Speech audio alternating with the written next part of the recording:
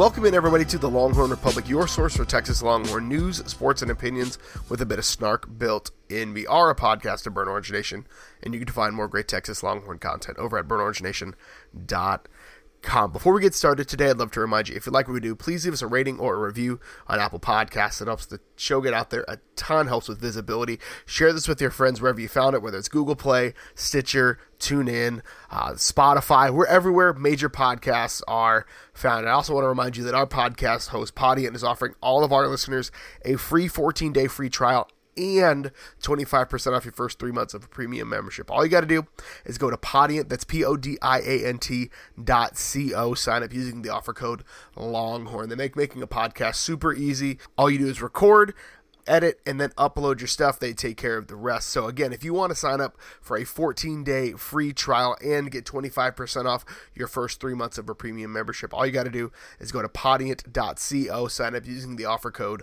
Longhorn. My name is Gerald Goodridge. I'm your host this week, like I am every week, and I'm joined by my good friend, a man who is responsible for the Tim Beck Twitter hack, Kyle Carpenter. Kyle, how are you? I am good. I am Elon Musk, proprietor of such things as Tesla and the Tim Beck offense. No, if you didn't see that, that was just a hilarious bit of Longhorn news. This week, I'm great, Gerald. I just got back from upstate Pennsylvania, which is beautiful this time of year. Foliage is nice, yeah. Oh, yeah. Yellows, reds, oranges, burnt orange, if you will. Shades in the leaves is beautiful up there. It's also cold. I was happy to get back to the great state of Texas, but I did get to celebrate a birthday. He's bashful, I won't say it, but a number above 80 for my dear grandfather. So it was good. Good time. That's incredible. 80. Man, I'll be lucky to get to 40 at this rate. The way the Texas team is making me feel. No, I'm good, man. I'm good. Oklahoma's doing this thing where it was like super cold for 3 days, and now it's like 65 every day, which I'm great with, honestly. Like, I feel pretty solid about that. But yeah, no, things are going well. So this week we've got it's a bye week. Texas was able to not lose in its bye week, so that was fun. They moved up in the rankings, so we'll talk a bit of Oklahoma State. Got some news for you. We're going to do a little bit of a red shirt watch to see where Texas players are at the unofficial midpoint of the season. Got a little bit of recruiting news, and then because we've got some time, we don't have a game recap, we're going to run down all of the sports we don't normally get to that have been in season or will be going into their season. So literally in the show notes, it's called Sports We Don't Normally Get To. So we're going to talk about that. Obviously, we'll close the show out with some Bang the Drum. So, Kyle, we don't have a game to lament or get excited about, or possibly both. So we'll do a quick Oklahoma State preview. 7 o'clock kickoff, a homecoming Halloween weekend for Oklahoma State. This has trap game written all over it. Both teams coming off of a bye. Luckily, though, Oklahoma State has struggled at home, which is weird. They're a better away team, at least against Texas. They play much better in Austin than they do in Stillwater.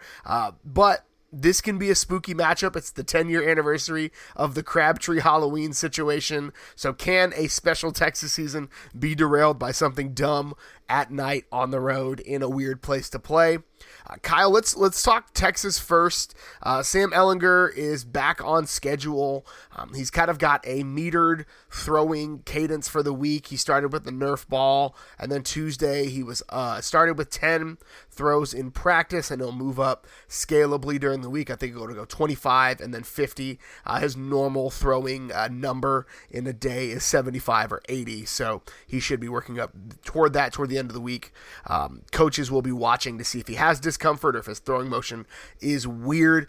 So Kyle, let's start here. What does the Texas offense look like going into a tough game without Sam Ehlinger? Well, I'm mainly curious to see if that Nerf ball is one of those vortex ones with the tail that howls when you throw it, because that gives the quarterback some confidence. I've thrown that thing about 150 yards myself. So, if you're really just doing the Nerf ball to build up the guy's confidence, then again, another genius level move from our head coach there. But no, I mean, obviously, if Ehlinger is 100% come Saturday and ready to play football, he's the guy that you feel most comfortable with.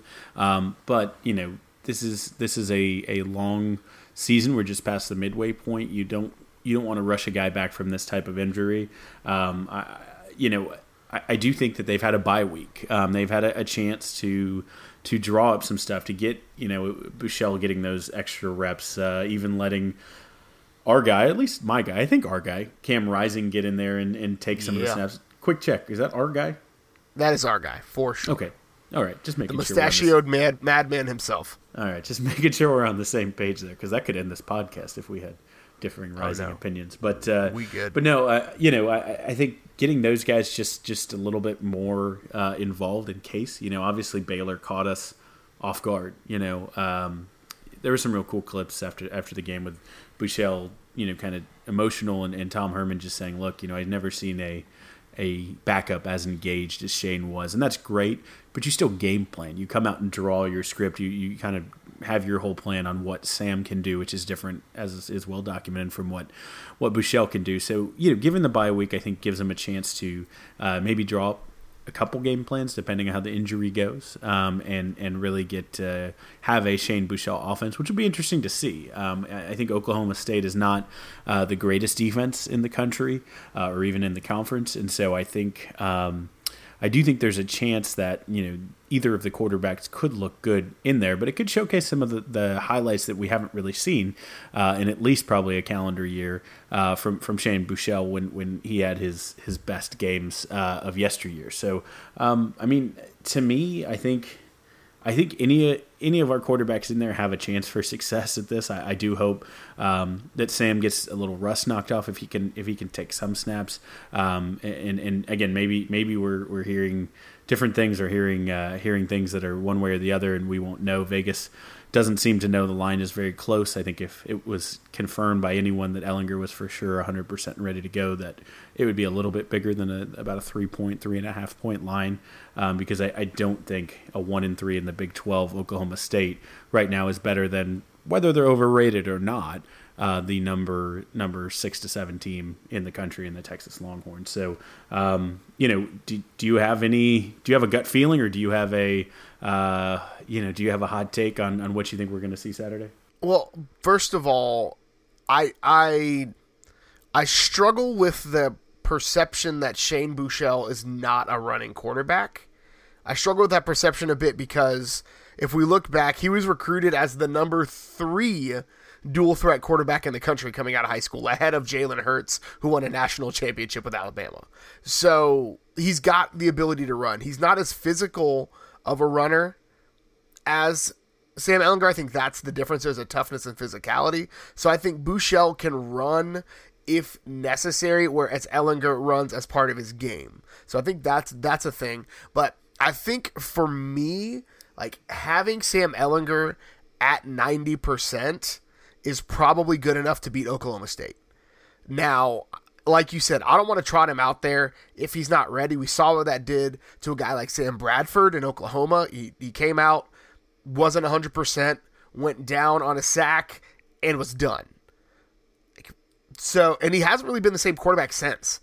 So it really, for me, like, that is worrisome. I think Shane Buechele has shown that with a clean pocket and with some good protection and a balanced attack, I think he's good enough in the pass to win a football game. I think if they need to go with Shane Buechele this week, I feel comfortable, especially really because Oklahoma State has struggled this year. Like, they just haven't been a good team. They gave up. Now, granted, Iowa State is really good. They gave up 48 to Iowa State. They gave up 28 to Kansas, 41 to Tech. Like, they've given up a lot of points. Their defense is struggling. And so I think, granted, Ehlinger is at 100% is the guy to go, but if Ehlinger is not ready to go, I feel pretty confident in Shane Buechele. And the fact that Cam Rising is getting the reps with the twos when Ehlinger is out is good, because Cam Rising is a really good quarterback, and I think, especially with a redshirt year, he'll have a couple of years to develop and be an incredible quarterback here in a few years. So I feel pretty solid, pretty confident about that. A couple of injuries piling up. Andrew Beck has been dealing with strep throat, so they're anticipating he should be back on Sunday. The McShark, Jeffrey McCullough, is day-to-day with a neck injury after a car wreck, and Josh Thompson hyperextended a knee during practice. But outside of those three guys and the two guys we know that are shut down for the season, clean bill of health. So how do you feel going into this Texas game, this Oklahoma State game, where you've got a guy like Taylor Cornelius who can put up some numbers, but also has shown a lot of ability to miss open receivers and throw a few boneheaded picks. But on the flip side, they've got a guy like Justice Hill, who is maybe not even arguably the best running back in the conference. So the Texas defense has been at strength. How do you think they match up against Oklahoma State this week? Well, I think you kind of hit it right on the head for how I think this one plays out. I think Taylor Cornelius is probably going to have a big game. I bet he beats PJ Locke for a deep pass based on previous experience. But I bet he also throws one on, where he shouldn't, or leaves it hanging a little bit in one of our safeties. Maybe Stearns, but my Podstradamus instincts are telling me this might be a Jones game where he goes up and gets one, or maybe even let Chris Boyd eat a little bit, and he does some manhandling on his way to get an interception. But I do think they're going to turn the ball over at least once, if not twice, through the air. And I think that's Texas has a ball hawking secondary. They have playmakers all over the field. They have guys who sometimes get beat in Todd Orlando's aggressive scheme with bringing blitzes and single coverages and against the spread offenses. Because I don't think they play conservatively. I think they take some chances, and I think that's paid off for them because turnovers has been the way that they've really won games. And getting beat in the Big 12 is kind of a thing you say, okay, we'll go get them on the other end. And our offense has been up to this point good enough that they could handle a few of those, which is probably the difference than in years past. But no, I do think that like you said, Taylor Cornelius is going to sling the ball around a lot, and that's great for the Longhorns. Let me say that right there. I hope I know wouldn't be the only man with a mullet who listens to this podcast. Shout out to all our listeners in Oklahoma. But if Gundy listens to this podcast, I hope he doesn't hear me say that he should just feed the ball to Justice Hill. It's not very difficult calculus. When Justice Hill runs the ball for them, they do well. When they throw it more than they give the ball to Justice Hill, who's very, very good and averages 10 yards a carry and 100 yards a game, they don't do as well. And for whatever reason, they get away from feeding Justice Hill. And I think Texas has a really, really good run defense, and quite probably the best run defense that Oklahoma State sees this season. So I do think there's the chance that it gets into a passing game and Texas tries to force them to be that way. But I do think it's good for us if the quarterback is throwing it a lot. And they have sophomore sensation Tylon Wallace, who's really, really, really, really good. And I think hopefully we'll get Boyd or Devontae Davis locked down on him. And I'm kind of leaning, my gut leans towards Boyd as the little bit quicker lockdown corner of the two. But yeah, I mean, they have weapons. They certainly do. So I think our defense is up to it, but I think if they can get a couple of the ball in our offensive hands, and we can, whichever quarterback's in there, get a good running game and get kind of the thing moving, then I think this should be a game that UT can control from beginning to end. Iowa State really exposed the OSU secondary. Now, granted, and this is going to be no surprise to anybody on the podcast, but we are a big fan of Iowa State's receivers. Iowa State's receivers are weirdly good for a team that isn't necessarily always known as a passing offense. So they're really, really good. Tariq Milton, Hakeem Butler, that whole crew is just incredible. I remember I was watching that game and Landon Akers blew them up for 55, and later on Tariq Milton blew them up for 60, which was just insane.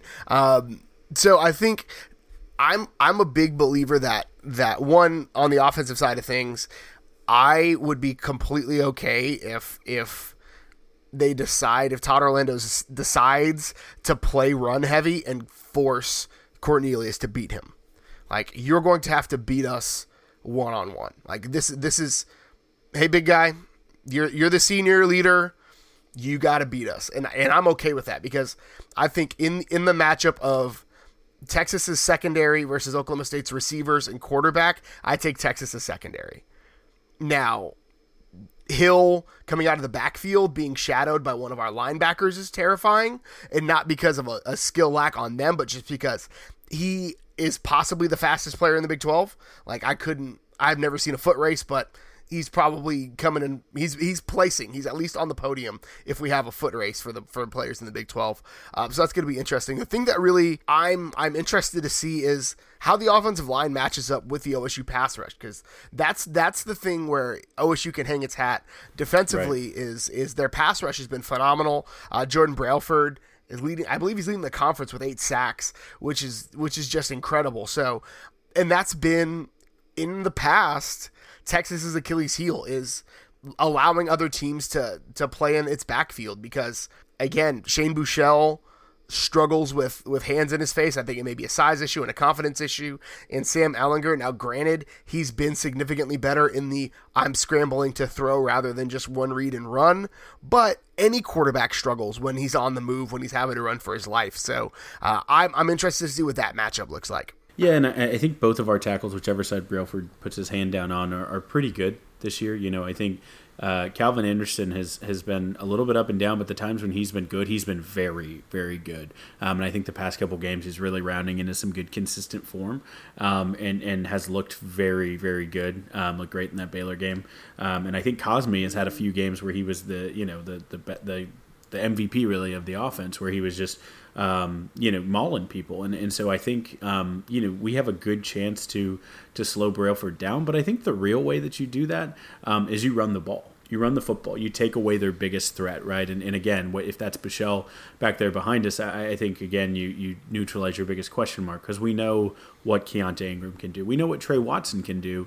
And truly, like I said, I think, we have the opportunity to use those running backs both in the passing game.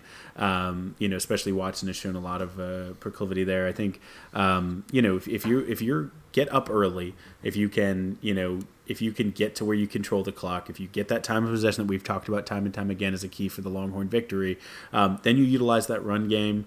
You let Buechele show that he's a good runner. I still remember Baylor last year when he had, a 28-yard touchdown, I believe it was, and on a read option, and just smoked everyone to the end zone. And he kept running almost Forrest Gump style through the tunnel. But he showed he's got some flashes there. And so I don't think he's a guy, I agree with you, that we can just say isn't going to contribute to that. But I do think if you're in a close game and you're in a shootout and you let them score a lot and you're having to drop back and throw a lot, then it becomes scary. It becomes scary, even though the Texas offensive line was a nominee for the Joe Moore Award for the midseason kind of best team offensive line performance. And I just want to take a second to say how commendable that is.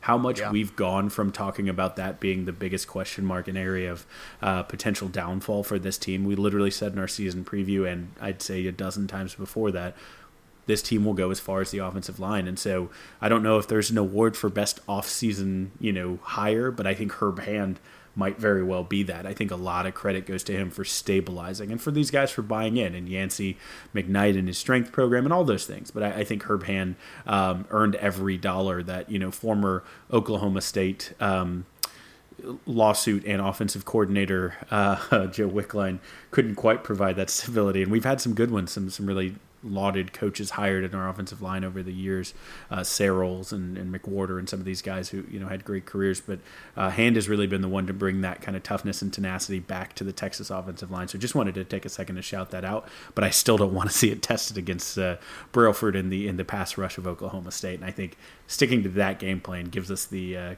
single best path to success. Yeah. So one, I would be shocked if we don't see Herb Hand at least on a short list for the Broyles Award at the end of the year, simply because he's just doing a phenomenal job. And I think one of the things that we didn't talk about in a way to kind of neutralize an effective pass rush is throw some screen passes.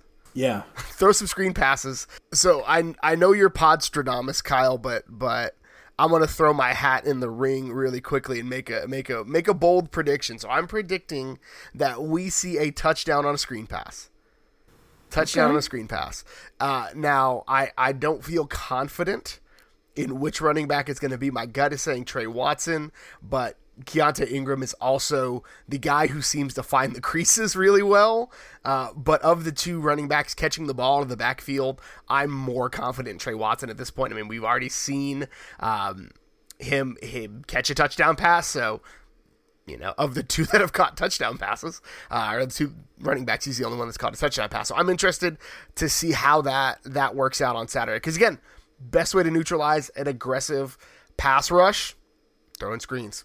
And just to add on to your prediction, one thing, I think Danny Young has shown some flair. Was he the one who had I'm trying to remember. I went blank on the Missouri bowl game last year. Didn't he have the touchdown catch out of the backfield? So, I mean, he's got some hands and he's shown some ability there to do that as well. So maybe we see him get a little involved in this game as well. But I love that. We've run some tunnel screens, but I haven't seen a lot of screen passes. And it does seem like there's always an extra page in the Herman Beck playbook that they can roll out. So I'd love if that were the wrinkle this week, and you could join me on the rarefied air of Podstradamusville.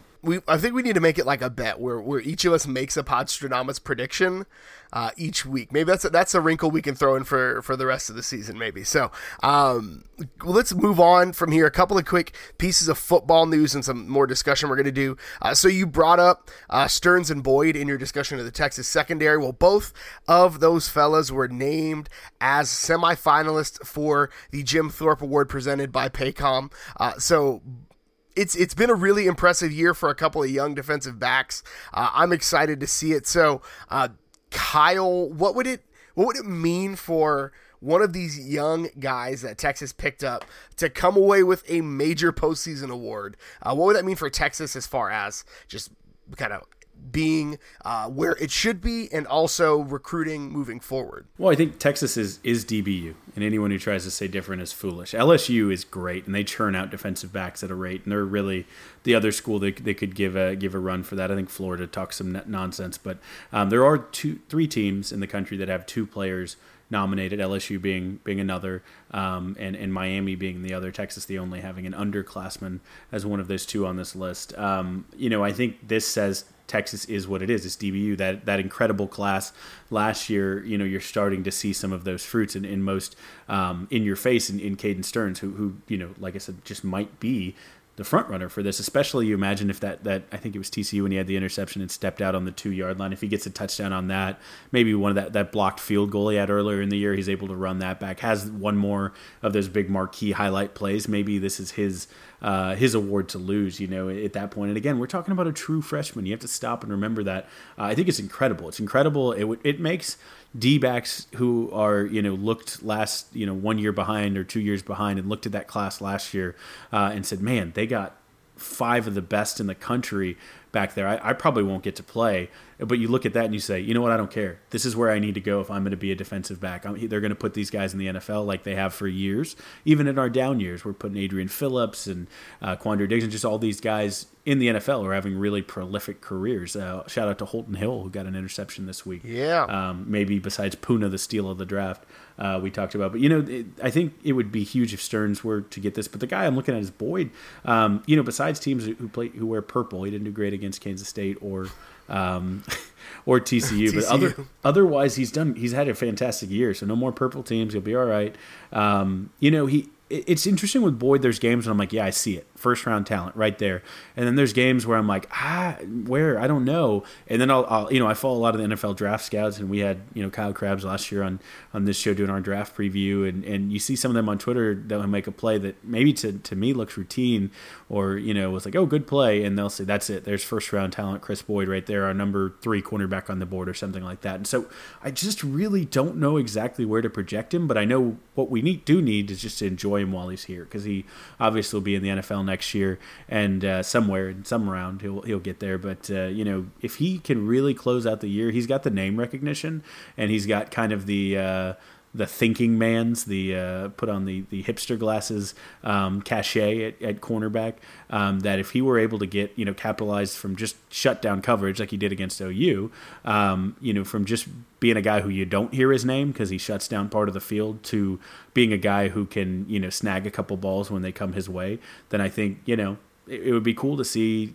kind of the old dog of that class bring this home. And I think either one of those guys has a chance, but obviously it's Stearns, if he's on the trajectory he has, to lose at this point. So just represent once again for Central Texas SCU CISD. Stand up. Caden Stearns is one interception away from setting the freshman record for interceptions. Yep. Which again, incredible. Keep it up. And really, I think the single season record is 8. So it's not out of the realm of possibility that he could finish his freshman year with that many interceptions. Like it's a big ask for the last part of the season, but he's halfway there. I mean, he could get most of those against a combination of Oklahoma State and Texas Tech, where he may have 40 balls each thrown in a direction his half of the field where he's at, and he has a chance to make a play on. He could get 4 in those 2 games, and that's not being crazy. That's just he's a ball hawking safety, and they put the ball in the air. Like, the odds work out in his favor in that way.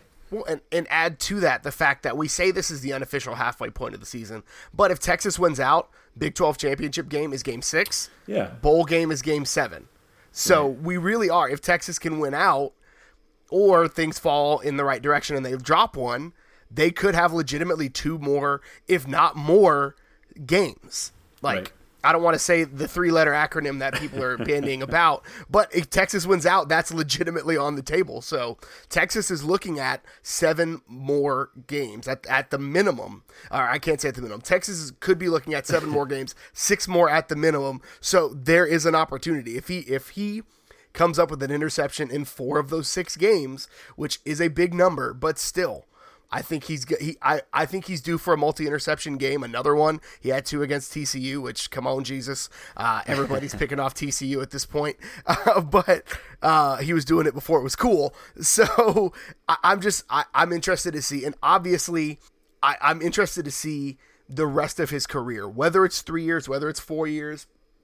I think Charles Omenihu's season is showing some guys that 4 years might be the right decision, comparing to, guys like Malik Jefferson. And again, go get your money. I'm not the guy to say you should stay 4 years. Like, you do you. It's your career. I don't care. I'm never going to fault a guy for leaving early, though. But I think seeing a guy like Charles Omenihu, who was kind of a tweener last year, have a career year, come up with 6 sacks throughout, again, when we're halfway through the season, he could be having a monster year. So that's another conversation for another day. But we got a tweet from a follower named Chris on Twitter asking about a guy who Kyle and I were big on last year and haven't seen a ton of this year, Tennille Carter.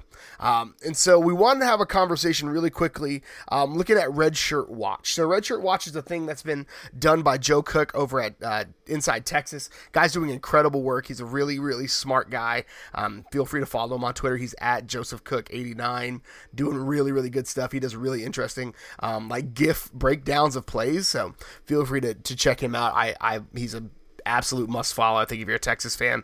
But there are 2 schools of guys that I'm really interested to talk about. I think the positive red shirts and the negative red shirts are the ones that I'm really interested to talk about. Because, I mean, when you look at freshmen, there's 4 of your starting 5 offensive linemen that were signed in this 2018 recruiting cycle that are all redshirting. Reese Moore, Rafidi Grimai, Christian Jones, Junior Angelau, all redshirting. And then Denzel Okafor in the sophomore class is looking like he's on a trajectory to redshirt. He's played 1 game. He could play 3 more and still have a redshirt. So that really bodes well for the future of Texas at arguably the most important position in this Herman Beck offense. Yeah, and Okafor, is a guy who has a chance, I think, to bulk up and get, a little. He got thrown in, and he just hasn't looked up to Texas speed, and so I think he's right now kind of the rotation guy, can get in there. But I think another year off and in the Yancey McKnight system could help him. But those 4 freshmen are all potential, all Big 12 caliber, at least from the talent they possess, guys. So getting those guys, your big boys, you want a chance to beef up, because there's a difference between high school big and college big. you can be a monster in high school, you can be a monster 18-year-old, but there's a difference between an 18-year-old and a 20-year-old who's had 2 years in a strength and condition program. It just is. And so anytime you get a chance to do that is great. So I'm excited to see them. And then you have to look at the other side of the ball. You have defensive linemen too. The other beef. You know, my boy who I banged the drum for recently and am just falling madly in love with for a guy who hasn't played a snap, Keondre Coburn. Love him. What's that? I said I love him. No, yeah, I mean he's you know, win off the field so you get a chance to win on the field. I love it. But then Moro Jomo, Michael Williams, and Daniel Carson also on that D line, which we're going to be losing some talent this year. There's no doubt about that. We got seniors on that defensive line. We know they're gone. We know that. You can't get around that. There's talent who've been playing in that second unit this year, but you have to have the next guys up. And so getting red shirts, getting an extra year, same thing as I said for the offensive line, applies here. And so I think from a beef standpoint, I think it's good. I think that's a good thing. But I think you had another way that you were going with this, right? Yeah, well, first off, like I don't want to be presumptuous, but when Texas has been its best, it's been because it's had an experienced offensive line. It's had an experienced, high-caliber offensive line. 2005, starters on that offensive line: Will Allen, Justin Blaylock, NFL guy; Jonathan Scott, Lyle Sunderline, NFL guy; Casey Studdard, NFL guy; David Thomas at the tight end, NFL guy. Defensive line, literally the starting four, all played at least a year in the NFL. You got Tim Crowder, Frank Okam, one of my all-time favorites; Brian Robinson, who played at a high level for a decade in the NFL; and Rod Wright, again, another one of my favorites. My favorite all-time OU moment was his scoop and score. So, like, seeing those two sides have some time to mature is really impressive. But yeah, the negative side of this is you see, you know, two guys that are talented but have gotten passed along in the depth chart. A guy like Tennille Carter, who showed a lot of flash last year, but also struggled with fumbles and then was suspended for the bowl game due to an unspecified violation of team rules. And then Kyle Porter, who, you know, is an incredible teammate for a lot of these guys, but didn't necessarily put together the on-field performance that guys like Trey Watson and Keontae Ingram have been able to. So they've been kind of buried on the depth chart. But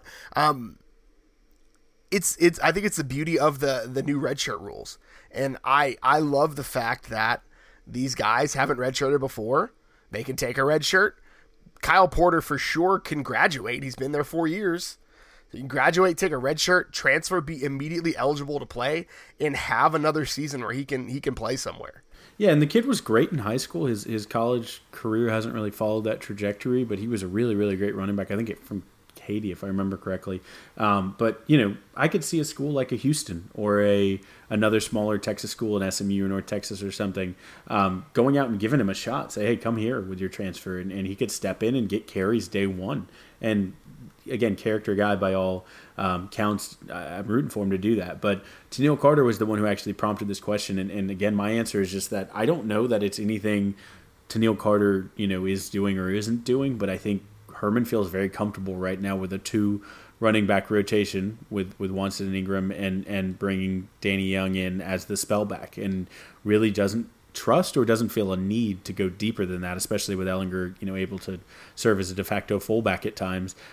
You know, I think that he just feels comfortable with that, and I think for a coach, having confidence and feeling comfortable goes a long way. You know, and I think.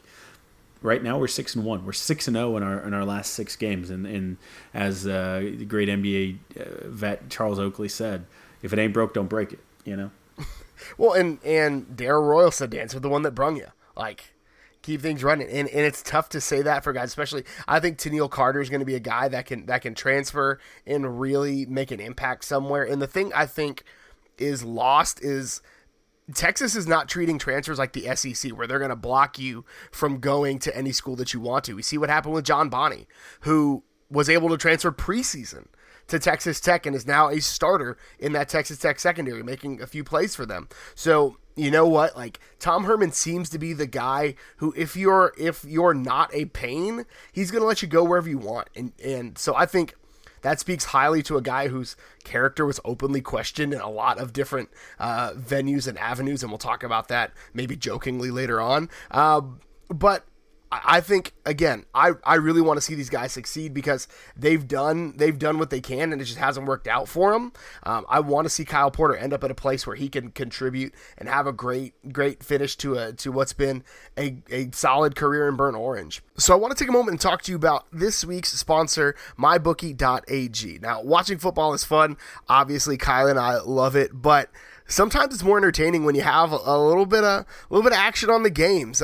So we haven't talked about this before, but I want to give you a really cool opportunity. Whether you're an expert or a rookie, you should be betting at MyBookie. Now, if you are the kind of person that wants to bet a little and maybe multiply that a little bit, win a lot, man, you can actually create a big parlay with them. So pick 3 teams to win. You hit all 3, you can turn 100 into 600 real fast. You've got playoff baseball going on.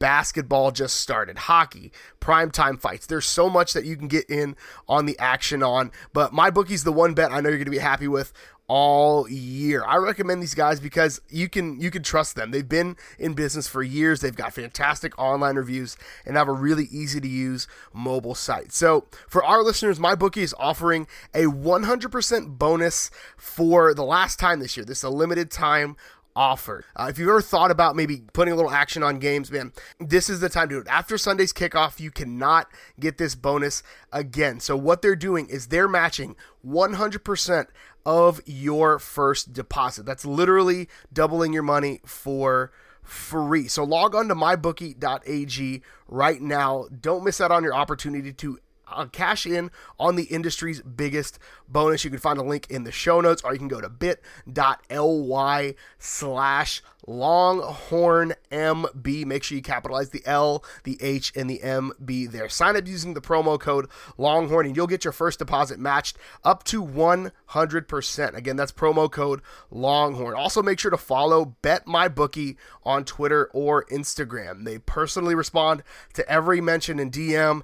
And this is really cool. They've given away nearly $10,000 in free money to their followers just this football season. You'll be the first to know as soon as new odds and props are posted there. That's the best way to keep in touch with them. So again, you can sign up, go to mybookie.ag, use the promo code Longhorn, and you'll get your first deposit matched up to 100%. That's promo code Longhorn. You play, you win, you get paid at MyBookie. All right, so now it's time for a bit of recruiting news. We don't have Cody this week.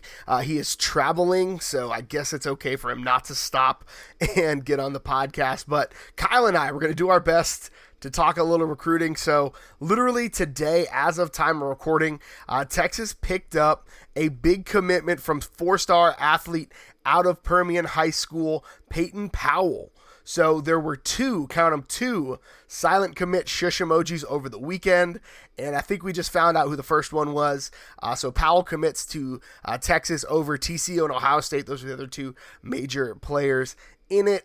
Reports are he is playing quarterback right now for Permian, but he is going to get some reps there according to all the reports that I've been reading, but more than likely he's going to end up as a receiver or a defensive back. So Kyle, I know you have some thoughts, feelings, and concerns about this, but I want to ask you before we jump in, not really concerns, but comments maybe. Who was the last Texas wide receiver that came from Permian High School? I want to hear your thoughts.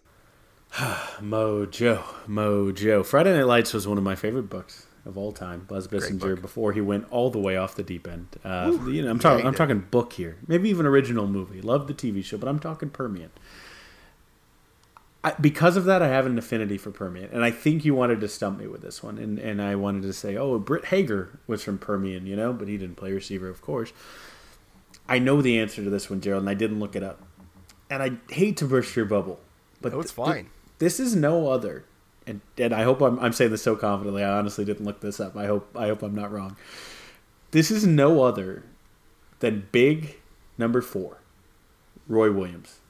It is. Yes. It is. Kyle, I'm so proud of you. 2-time UT Rex sports trivia champion, Kyle Carpenter.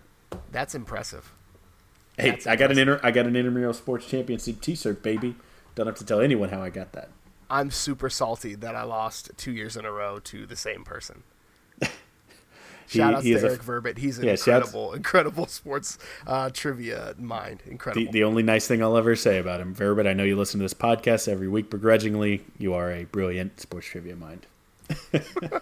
So let's dissect this a little bit. So Texas jumps up to number 7 in the 24/7 composite, continuing to rise in the rankings. Another shush emoji is still outstanding. We haven't checked it off the box.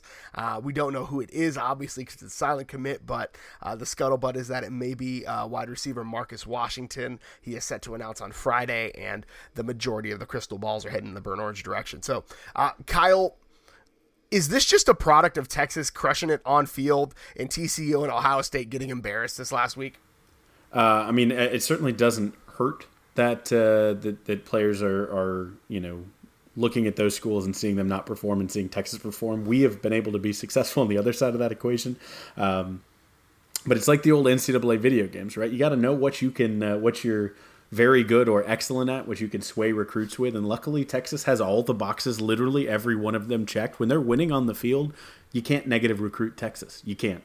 Oh, you'll hate the coolest college city in the world, one of the coolest cities, in the whole country. You'll hate being there. Oh, you'll hate the tradition of one of the winningest programs. Oh, you'll hate this. There's nothing bad. You can't negative recruit when Texas is winning. In Powell was a guy who Ohio State was high on. I think Marcus Washington, being a local receiver, is a guy who the Horns want to make sure they get after Ohio State stole one of our own and took him up there. So if he's the shush, I mean, I personally like to dream big and think the shush is really just one shush to announce both Brew McCoy, Trey Sanders, and Marcus Washington, all three of them. But that's just me fully throat deep in the Kool-Aid, but yeah, I think how do you if you're another school, how do you negative recruit against Texas right now? Oh, they're on the up. Oh, they lost to a team the first week of the season, and then they went 6-0 and they're number 6 in the country right now, and this wasn't even expected to be the year for them. They're on the hot trajectory. You can't negative recruit them right now. Texas is recruiting too well. That's how you negative recruit Texas. There's so much talent in Austin right now. You don't want to go there. That's the best recruiting pitch that I feel like a lot of people have if you're negative recruiting Texas is there's so much talent. But the interesting thing about a lot of the guys in the 18 and 19 classes that I've seen is like they want to go play with good players because they see what's happening at Alabama is that you put 22 high 4s and 5 stars on the field, you win natties, and everybody getting paid. You look at the closest approximation right now to them is Georgia. Georgia's been one of the best teams in college football the past couple of years. Texas should very much be a Georgia until we're in Alabama. But, we should be a team that's just so full of talent that we're right there that close every year until we get over the top. But, I did think of one before we move on, negative recruiting ad. I imagine that you could say, well, Tom Herman, he's 6 foot already. He doesn't get to stand on this 11-inch stack of bills that I have to make myself 6 foot, said Jumbo. I imagine just actually let me count my bills. Maybe a better. I don't know if recruits go for that type of thing, but maybe that's what Jumbo's doing these days. Aggie shots. I love it. So, Kyle, each and every week we make a joke about what kind of podcast we are, whether it's a swimming and diving podcast, volleyball podcast, punting podcast. There are a lot of different podcast hats that we wear, but the one that we actually do wear is we're a Texas sports podcast. And so football is the big draw, but we do want to highlight some of the other sports that we don't normally get to talk about, especially when it should be a light show, even though it may not be. So let's highlight some of the other sports we don't normally get to. So let's start off with tennis because they had a really big weekend. So both men's and women's tennis were at the ITA Texas Regionals. Christian Sigsgaard and Harrison Scott were able to take the doubles title, and then Sigsgaard beat his teammate Yuya Ito for the singles title, meaning that the men swept all of the things at that tournament. And then women, Anna Tarati won the singles over her teammate Bojana Markovic, so the women were guaranteed to win. And Tarati, who is one of the top players in the country as the women's rankings go, if I'm correct, Kyle, correct me if I'm wrong because you're the women's tennis guy. I am. I'm a women's tennis aficionado. Shout outs to all the way back as a kid watching Anna Kournikova. But she actually is number one, I believe, or she was the last I checked last week, I think, overall in the ITA ranking. She is legitimately a future superstar. And just as reference Christian Sigsgaard, Harrison Scott, and Yaya Itu sounds like one of the most awesome future Nobel laureate list for this being the Nobel Prize endorsed podcast, only Longhorn Nobel Prize endorsed podcast. But just some great names in the tennis. You got to watch it just to hear the announcers have to pronounce some of those names. I want to hear Gus Johnson call a Texas tennis match just for funsies. Let's move on to one of the most consistent programs in Texas sports in the last few years is women's soccer. They've just been solid. So they're ranked number 17 right now. They capped off an undefeated homestand on Sunday with a 4-0 win over Kansas State on senior night.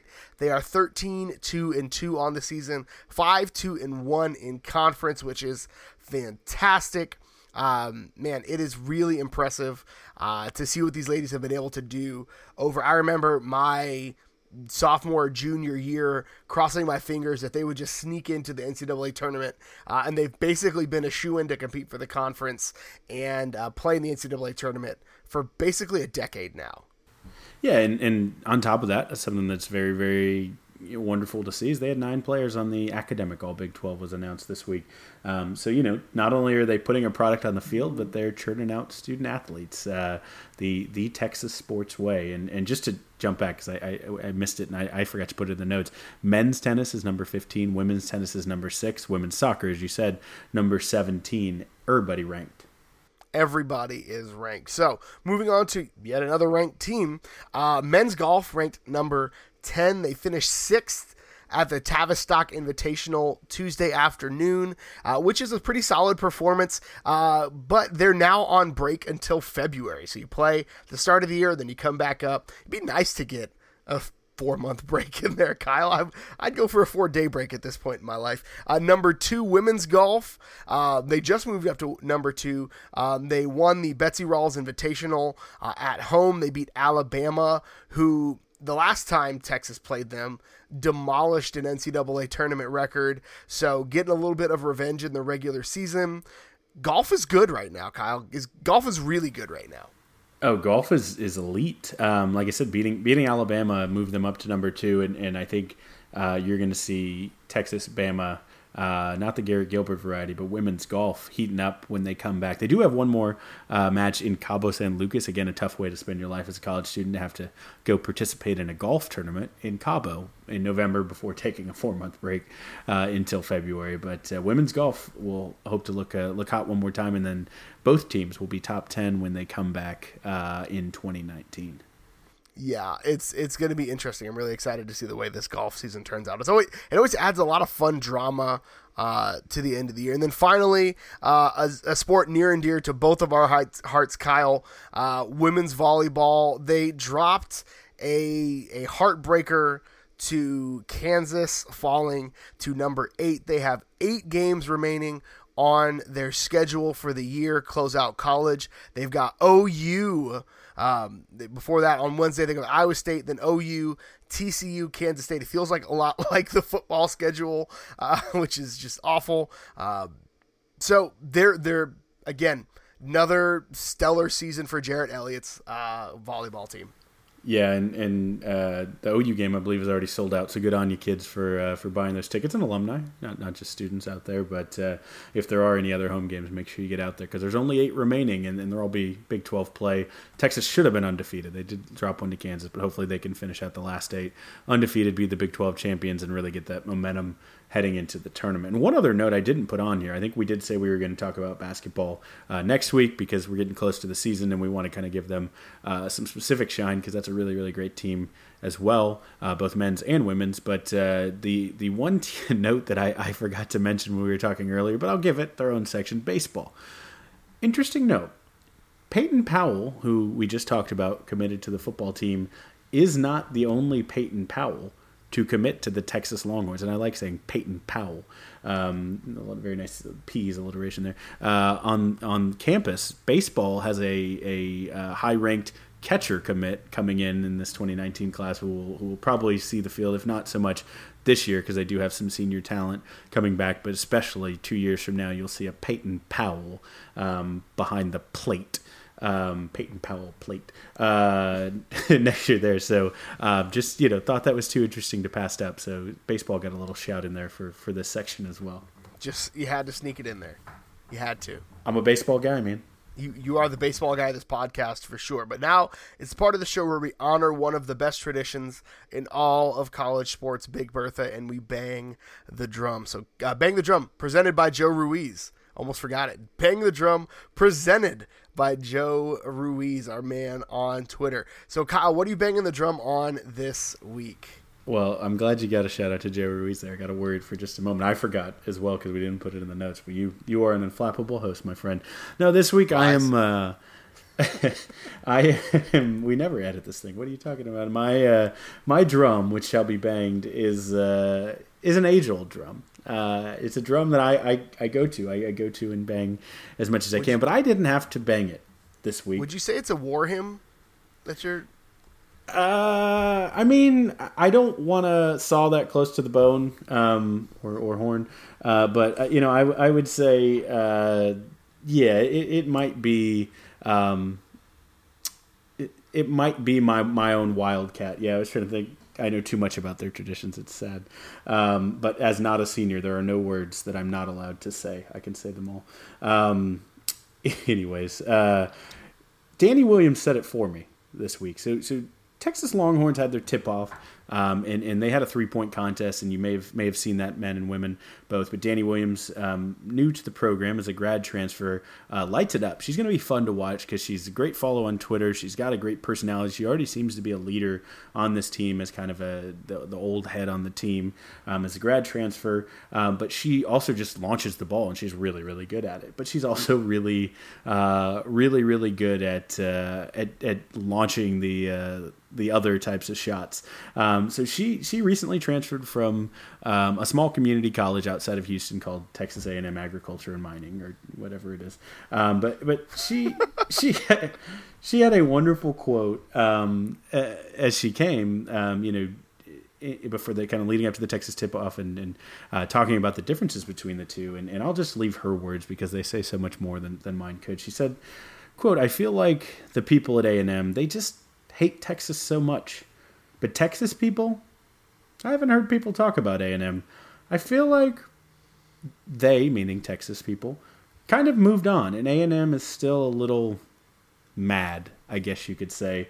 And there are no truer words than new Longhorn legend Danny Williams. She may only be on campus a year, but she's already a future Longhorn for life. And give her a follow on Twitter. She's pretty funny on there as well. But yeah, Danny Williams. I am so excited to watch women's basketball and cheer you on because they stay mad. Little brother just doesn't like to let go. She's a Longhorn legend. If you've ever watched Longhorn Network, we need to make a mock Longhorn legend commercial for Danny Williams. I love it, and it's very on brand for you, Kyle. Very, very on brand for you. Oh, and also shout-outs to, I forgot to mention, I didn't put this in my notes, but she's from Clovis, New Mexico, which my brother played at the Air Force Academy, and so we would drive up there, and we'd always stop in Clovis, New Mexico, and it makes Lubbock look like a place with character going on there. It's just a little mountain nothing town, and so, again, no disrespect to you, Miss Danny Williams, but getting out of Clovis as a elite basketball player and getting to the University of Texas, you have absolutely lived the dream. So shouts to her and shouts to Clovis, New Mexico. I'm a big fan. So I'm banging the drum this week on Rondale Moore. So if you follow me personally on Twitter, you saw that I may or may not have gotten quite a bit of joy out of what happened to Ohio State on the road at Purdue. The only way that it can be described is just getting woodshedded It's the only way I can describe it, at Purdue. But part of that was the performance of Rondale Moore. The guy was all over the field. He could not be stopped. And if you don't know about Rondale Moore and why it relates to the University of Texas Longhorns, for the longest time, Rondale Moore was committed as part of that 2018 recruiting class. He was, a Texas guy. He was committed, and then kind of mid to late in the cycle, he reopened his commitment and ended up at Purdue. And there are a couple of schools of thoughts in the recruiting circles about how Rondale Moore ended up at Texas. So one is that, he and Jeff Brom actually attended the same high school, and so there's a strong connection there. There's a big connection to the staff there, and there was some uncertainty last year with UT. The offense we talked about it ad nauseum last year. The offense did not look great. There are guys with Rondale Moore skill sets that maybe don't necessarily get used to the best of their ability or haven't in their history at the University of Texas, which are all legitimate things that come up. There's another school of thought that Tom Herman backed off a little bit on the recruiting and didn't keep the relationship going, and for various reasons. There are a lot of different schools of thought why, but I want to introduce a third school of thought. This was all part of Tom Herman's plan to get back at Urban Meyer for just being Urban Meyer. We've talked about it on this podcast that Tom Herman is a Mensa member. He is he's a very smart man. I may or may not have said one point that I'm not sure if he's not too smart to be a college football coach. I can neither confirm nor deny that. And if you go back and listen to our podcast earlier episodes, I will say you edited it. Fake news. Herman planted him. I'm going to say it. Rondale Moore was a plant long-term to be a thorn in the side of Urban Meyer for the next several years. No, really, I love seeing bad things happen to Urban Meyer just because he took unmerited shots at Texas last year. And then the whole thing that happened at the start of this year, just bad looks on everybody. So I just want to take an opportunity to say maybe some not nice things about Urban Meyer, because I have a podcast and I get to do that. So my bang the drum is that Tom Herman planned out that Rondale Moore would commit to Purdue and would torment Urban Meyer for the next 3 to 4 years. That's beautiful, and I love it, and it's dastardly, and I imagine that Rondale Moore not only accounted for whatever 300 yards and 100 touchdowns against Ohio State, but also personally delivered Urban Meyer his pizza that he ate in a golf cart, sadly, in the tunnel as well. But truly, like if we would have had Rondale Moore, and I'm glad you have figured this out, because it would be an embarrassment of riches. Right now, I would say the best freshman offensive player in the country is Rondale Moore, and I think the best freshman defensive player in the country is Caden Stearns. And so I think just unbelievable that at some point they were both in the same recruiting class. But I wish him all the best for a great career, and I hope we never have to play him. So he has 728 receiving yards, and 170 of them came against Ohio State. So 728 receiving yards, 7 touchdowns, 170, and 2 of those came against Ohio State, which just tastes great on the lips. Really does. And he also returns. He's one of the most dangerous kick and punt returners in the country. They give him the ball on the run sometime. The guy is electric. He's. I hope he beats Ohio State all 3 or 4 years, however long he is in the college football ranks.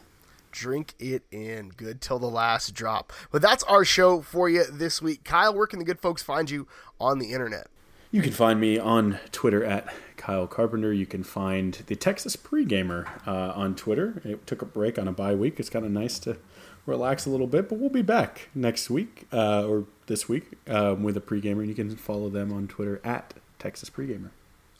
You can follow me on Twitter. I am at GH Goodrich. Follow the show on Twitter at Longhorn Pod. I'm still always impressed that we're able to get that Twitter handle. You can shoot us an email, longhornrepublicpod@gmail.com. We'll be live tweeting the game this Saturday, so feel free to check us out. Give us a follow on Twitter. Thank you so much for tuning in again this week. And until next time, hook 'em. Hook 'em.